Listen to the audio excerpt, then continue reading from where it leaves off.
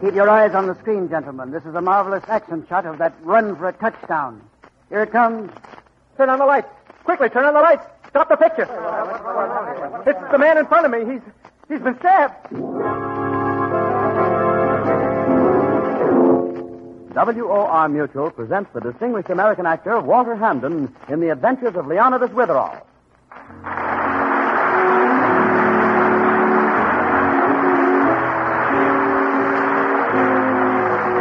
Leonidas Witherall's always getting mixed up in murder. Well, you wouldn't think so. He looks just like Shakespeare. With his beard, and he's head of an important school for boys in New England. He also writes thriller stories on the side, the Lieutenant Hazeltine stories. And being headmaster of an important school for boys, Witherall is often called upon to preside at school functions, isn't he, Mr. Hamden? Yes. The class of 1925 has gathered for an alumni dinner on the Meredith campus. Although being the life of the party isn't exactly to Witherall's taste, inevitably he has been chosen as master of ceremonies, and inevitably, too, there's the horrible necessity of an after-dinner speech. Gentlemen, with us this evening are the members of that immortal backfield famous in Meredith's football history, the Four Killers. There's Dick Underwood, who's become a world-famous publisher. His magazines and newspapers are so numerous, I doubt if even he could name them all. I became a world-famous publisher, Witherall, yes. And how and why is a different story. The other three men here know that story. I hope Witherall doesn't dwell on me too long and brings too many memories. It's very dangerous. Dick first got his start in the publishing world with Sam Graves, I believe. He and Sam were inseparable on the campus, co-editors of the Meredith Bulletin, and Sam always ran interference for Dick on the football field. Inseparable on the campus.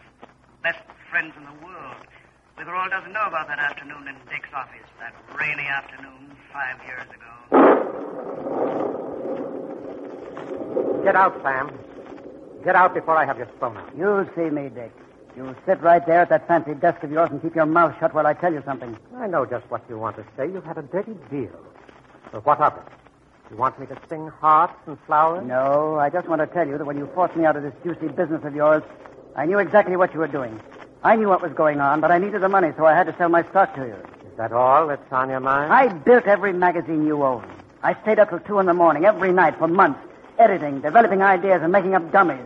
Why, it was through me that you got control of every newspaper you have. Well, you've no kick coming. I paid you for the stock. Maybe I have no claim in court. What I have against you is just a matter of ordinary human decency.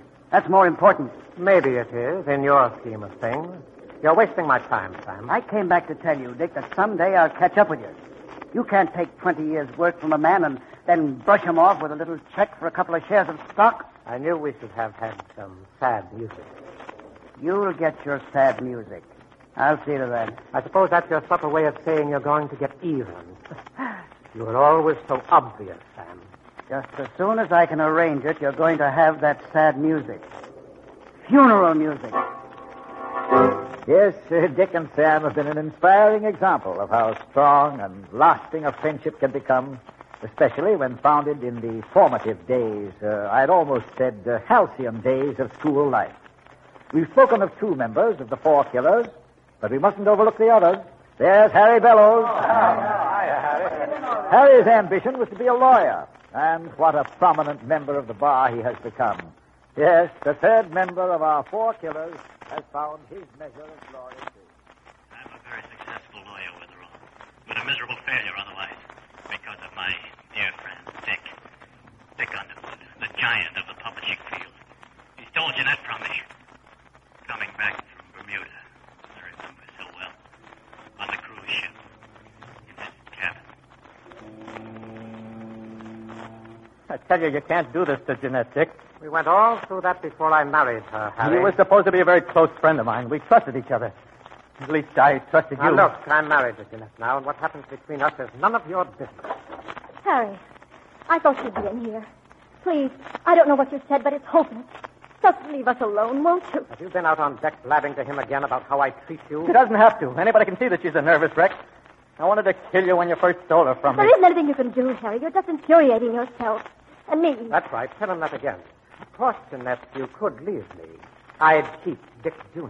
As a matter of fact, you two may have given me grounds for divorce. See, Harry, you're only making trouble. Dick, I know what you're doing to Jeanette's mind, to her emotions. I thought you were a lawyer, not a psychologist. It was bad enough when you took her away from me. Now I have to stand by and watch you ruin her life.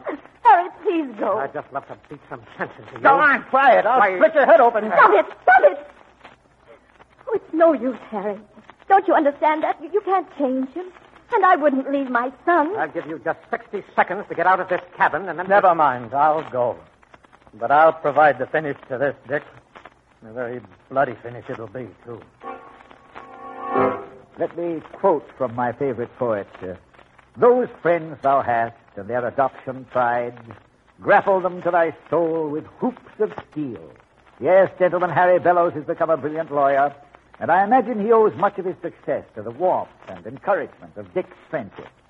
And now, the fourth member of our incomparable football combination. He's here, too, Jack Gregory. Jack's become a superb artist, and I think it was Dick Underwood who first inspired him to paint. Dick believed in Jack. Dick helped him. Dick was very helpful. Yes, he did everything he could for me. For instance, when I came to his apartment that night, it was 3 a.m.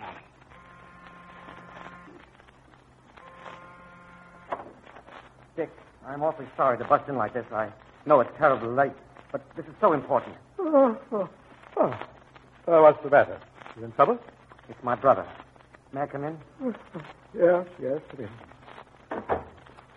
You've met Tommy, haven't you? Yeah, I think so. About 17, isn't he? That's right. Our parents died when we were very young. I've had to work. I never had the chance to, sort of look after Tommy. You didn't come here at 3 o'clock in the morning to tell me your family history, did you? Give me a chance, won't you? Go on. Well, Tommy's kind of a wild kid now. Come on. Last night, he and 2 other boys stole a bracelet from the jewelry store. Well, your brother sounds to me like a plain, ordinary crook. At home, he hasn't had the right friends.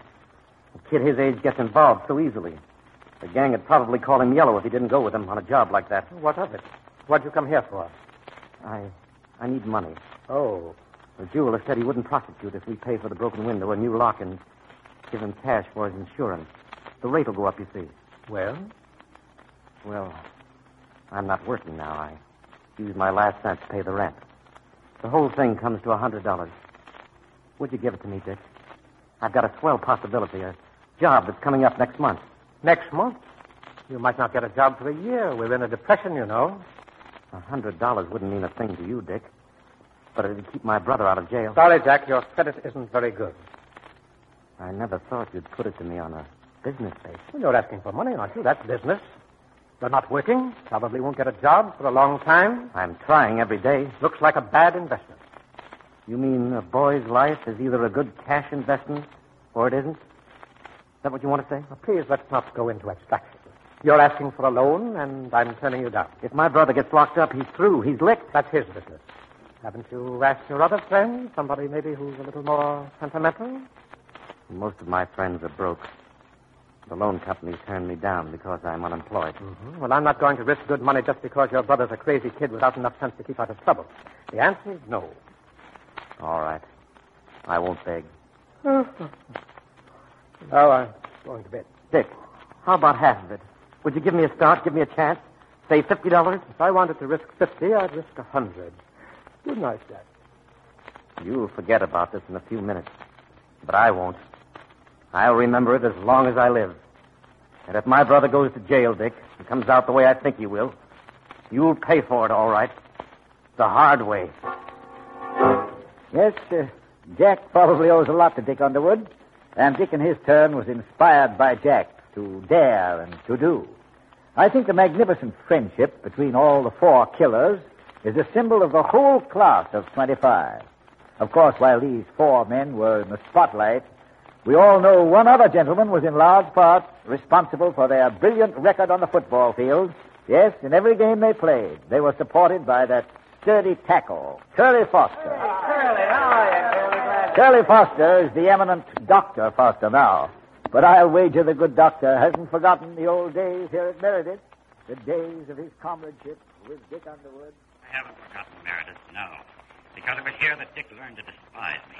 Here that he planned his vengeance, a vengeance I didn't know about or expect until after I finished my internship. That night in the executive office at the hospital. Dick. Dick, wait a minute. I want to talk to you. Oh, hello, Curly. What's on your mind? Sit down.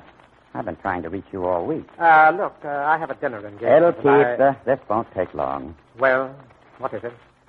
Last Friday, I was dropped out of research. Oh, really? Oh, what a shame. Well, you can always go into some other field. I was dropped out of research on account of you. Me? Oh, don't be silly. What did I have to do with it? You're a director of this hospital, and what you say goes.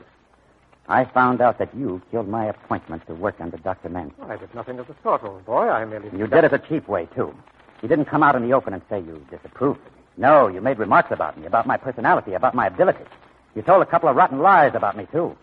And everyone believed them, because you're the great Magoo around here. Well, frankly, you do have kind of a jittery personality, Curly, and I didn't think that you were quite the man for the job. I became a doctor so I could do research. This is going to make it impossible for me to get into a research anywhere else. Oh, I'll never be able to live down being dropped here, and I can never in my life stop those stories. Do you know what that can do to someone trying to start out in medicine? Do you know I might as well take the 10 years I put into this and toss them out the window? Telling me I can't do research is like cutting off my right hand. Oh, don't exaggerate, Curly. I'm not going to endanger the success of the department with an unpredictable man. I had the highest rating in my graduating class. Mansfield said he was looking forward to working with me. Well, we all have our little setbacks. I knew you were a four-flusher ever since you were 15. Why? I was the only kid in Meredith who had you down for what you were, and you loathed me for it. You'll never be much as a doctor, Curly. You're too excitable. Too many fantastic ideas. Get this, Dick. Last Friday, you blew my career up in smoke. You started something when you did that, and I'm going to have the last word. The very last word. Yes, Dick was a director of the hospital where Curly Foster served his internship, and I'm sure that there he was a source of hope and a real assistance as Dr. Foster began his life's work. Now, before we go on speaking of other personalities for you, from Sam Gray. You want to show the picture now, Mr. Witherall? Yes, Sam. Sam's not only been very active as a publisher, you know, but he's quite an amateur scientist and a photography expert. He has some motion picture scenes of the campus back in the 20s. Highlights of the 4 killers in action. Yes, I have the projection machine set up right back there. We can start at any time. Have you got the Digby game, Sam? Oh, you will see shots of every game we played, Harry. Well, I never knew that you took pictures, Sam. There are lots of things about me you didn't know, Dick. Wait till I focus this thing. Can I help you, Sam? No, Jack, sit down. There's nothing to it. Lights out, please. Has to be pitch black in here. Go ahead. Start the show. Right. Now, I'll explain the picture as we go along. If I have to stand in back of this machine. If my voice sounds muffled or funny, let me know, and I'll try to talk louder. You'll hear some music later. I had a sound record dubbed with a film. Wait till I get that turning. Yeah, okay. There are the 4 killers. There you are, Dick. Well, look at me. Screwy uniforms we had, weren't they? There you are, Harry. Yeah, we're number 13. That's their good old 13. And back, the smiling quarterback, remember? I think I look like a toothpaste ad. Now, here's the Digby game. Watch closely. Dick pulls a spinner and goes about 20 yards. Hey, you see that? What? Hey, I remember that now. Now the crowd stands up and cheers. He's going down the line. Down the... Wait. Stop everything. What's wrong? Turn on the lights. Quickly, turn on the lights. It's Dick. I saw a shadow standing over him with a knife. I'll switch the light on. There we are. Dick.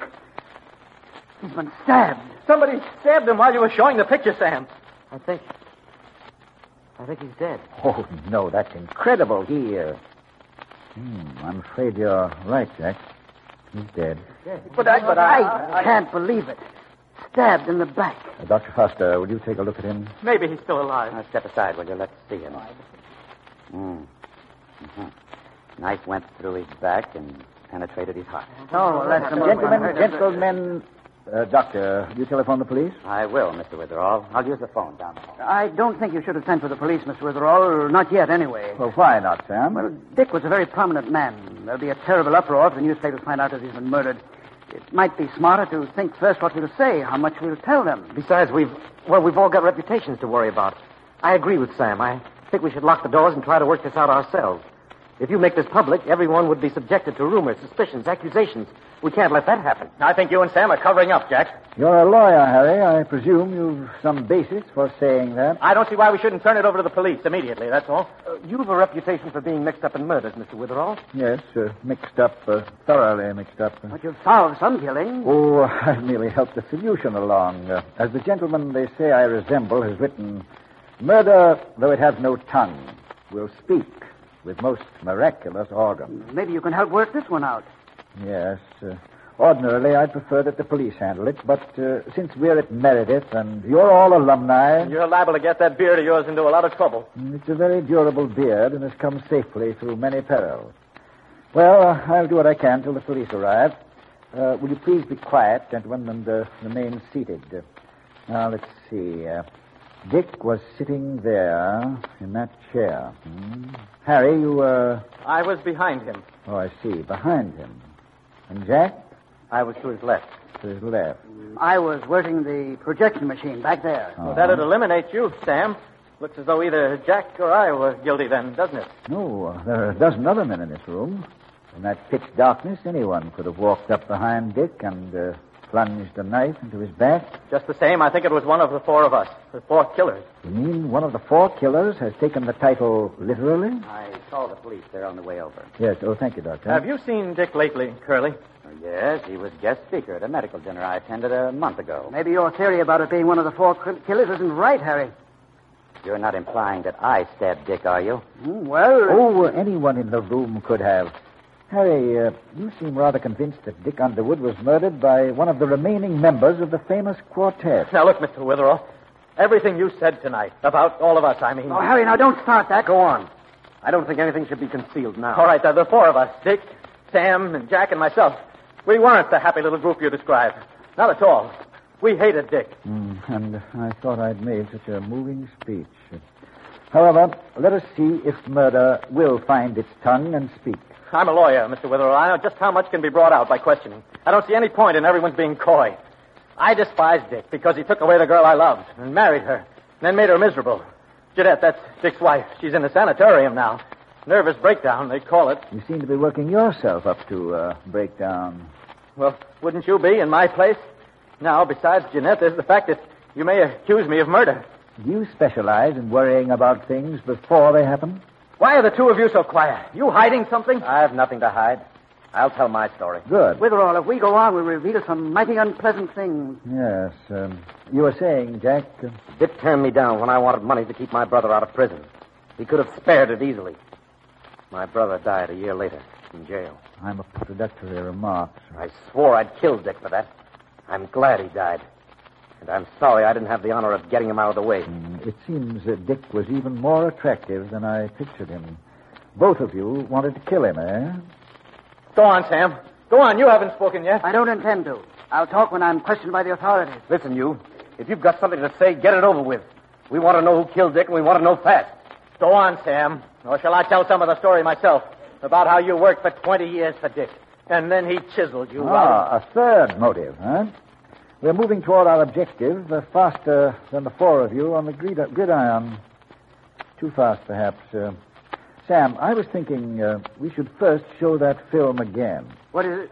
Oh, there's no sense to that.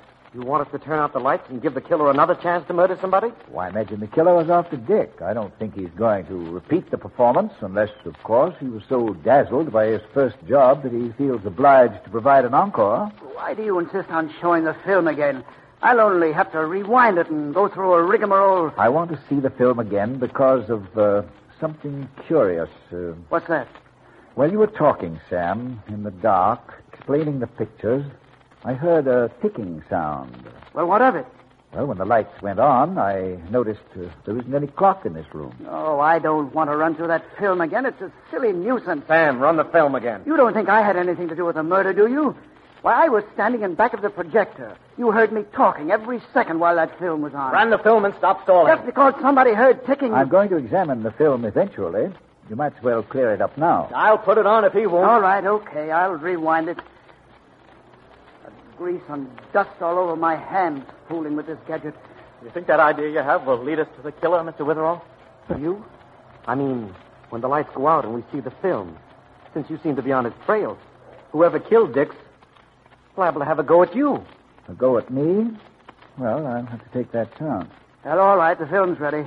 I'm not going to run the whole business again, just the first part. Sam, I'd appreciate it if you would run the entire sequence just as it appeared when Dick Underwood was stabbed. Okay.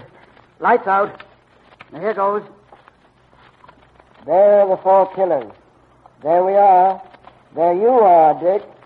Dick? There you are. You crazy, Dick. Sam? What'd you say that for? Dick's lying there dead. There you are, Dick.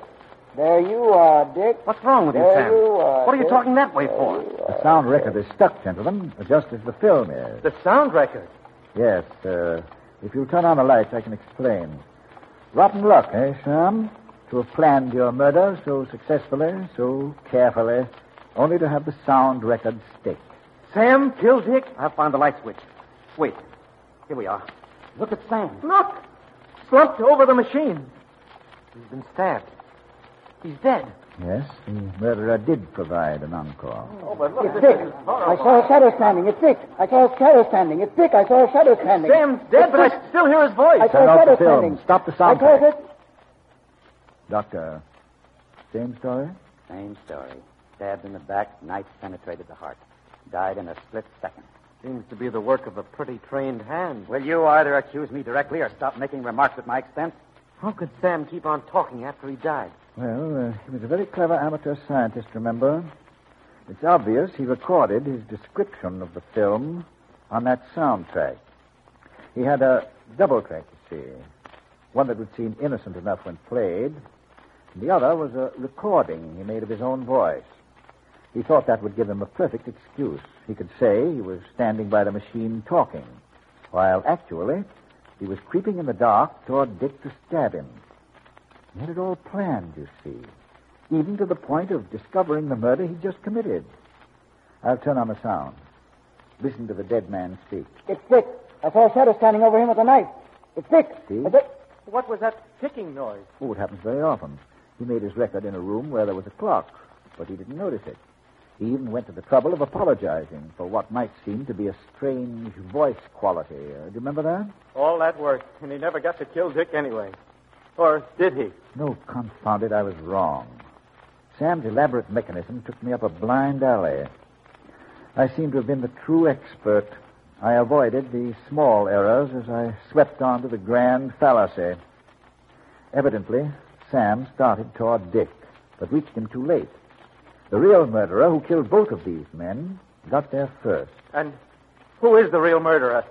Well, when Sam was behind Dick, he bumped into the killer. Couldn't see him, of course, but he could touch him in the dark. Then the killer, knowing Sam had spotted him, took advantage of our second showing of the film to silence poor Sam. Gentlemen, I have a rather strange request to make. What do you want? Would you all remove your coats and pass them to me? We'll cooperate any way we can. Here's mine. Thank you, Doctor. Is this another tremendous idea like showing the film again? Another blind alley? I'd appreciate your coat, Harry. All right. Here. Here's mine. Jack? Here's mine. All right, take your mine. Now, that'll do nicely, gentlemen. What are you looking for? Yes, what's the idea? Well, if you look at the late Sam's hands, they're grimy, as he said, they're soiled, covered with grease and dust from operating the projector. It occurred to me, if he did touch the murderer in the dark, groping toward Dick, there'd be a spot on the murderer's coat from Sam's hand. Did you find a spot on someone's coat? Yes, I did. On someone. On who? The answer to that question. Okay. Who put in that call? I did. Those two bodies been moved, or were they just that way? Just that way, officer. Everybody in the room was around when they were stabbed? Yes. Okay. I got hold of Sergeant McCobble. He'll be here in a few minutes. Then we'll start the investigation. You don't have to. Mr. Witherall knows who committed the murder. Yes. Tell us, Mr. Witherall. On whose coat did you find the spot? Jack, yours. On Jack's. Mm-hmm. Watch him, officer. Officer, you've two dead bodies and the murderer. Rather a well-tied package, eh? Stay where you are, you. I'm not going to try to escape or even alibi for what I did. I've only one thing to ask. When I go on trial, try me for Sam's murder, not Dick's. Sam's death was inexcusable. It was out-and-out murder. But Dick's, that was justice. Killing Dick was the only thing to do. Perhaps, Jack, and perhaps not. For to quote the bearded poet I resemble, if to do were as easy as to know what were good to do, chapels had been churches, and poor men's cottages, princes' palaces. Ah, Merchant of Venice. Act 1, Scene 2. Correct, officer. What line? Line? Number 13. Here, officer, take my gavel. You're going to preside at the dinner. Where are you going? To walk your beat.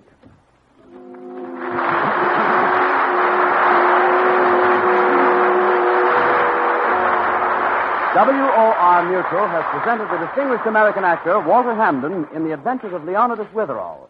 The character of Leonidas Witherall is from the mystery novels by Alice Tilton. The radio script is by Howard Merrill, and the program is directed by Roger Bauer. In next week's story, Leonidas attends a state fair, doesn't he, Mr. Hamden? Yes, Leonidas borrows a horse and buggy and goes to the state fair with his friend, Mrs. Mullet, who has entered a jar of preserves in the state fair contest. Of course, at the fair, Witherall can't resist the shooting gallery. Okay, step up.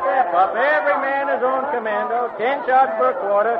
Try your skill. All right, mister. Take your shot. You paid your quarter. Go right ahead. What's the most difficult thing to hit? You knock off that little clay pipe and you get a box of delicious homemade milk chocolate. Watch me. Trifle.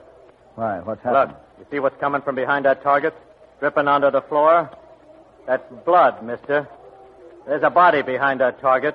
But I didn't know anyone was... You didn't, huh? We'll see about that. Mister, you just committed murder. Yes, at the state fair, Leonidas discovers the strangest, most unbelievable techniques for committing homicide. It's a very unusual story, and I hope you'll be listening next Sunday. And now, good night.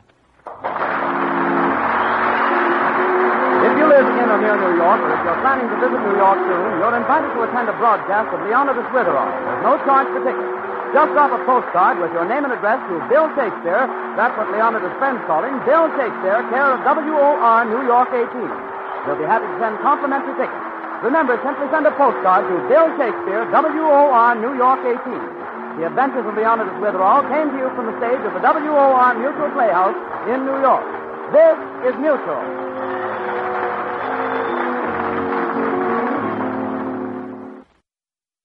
Top of the morning to you.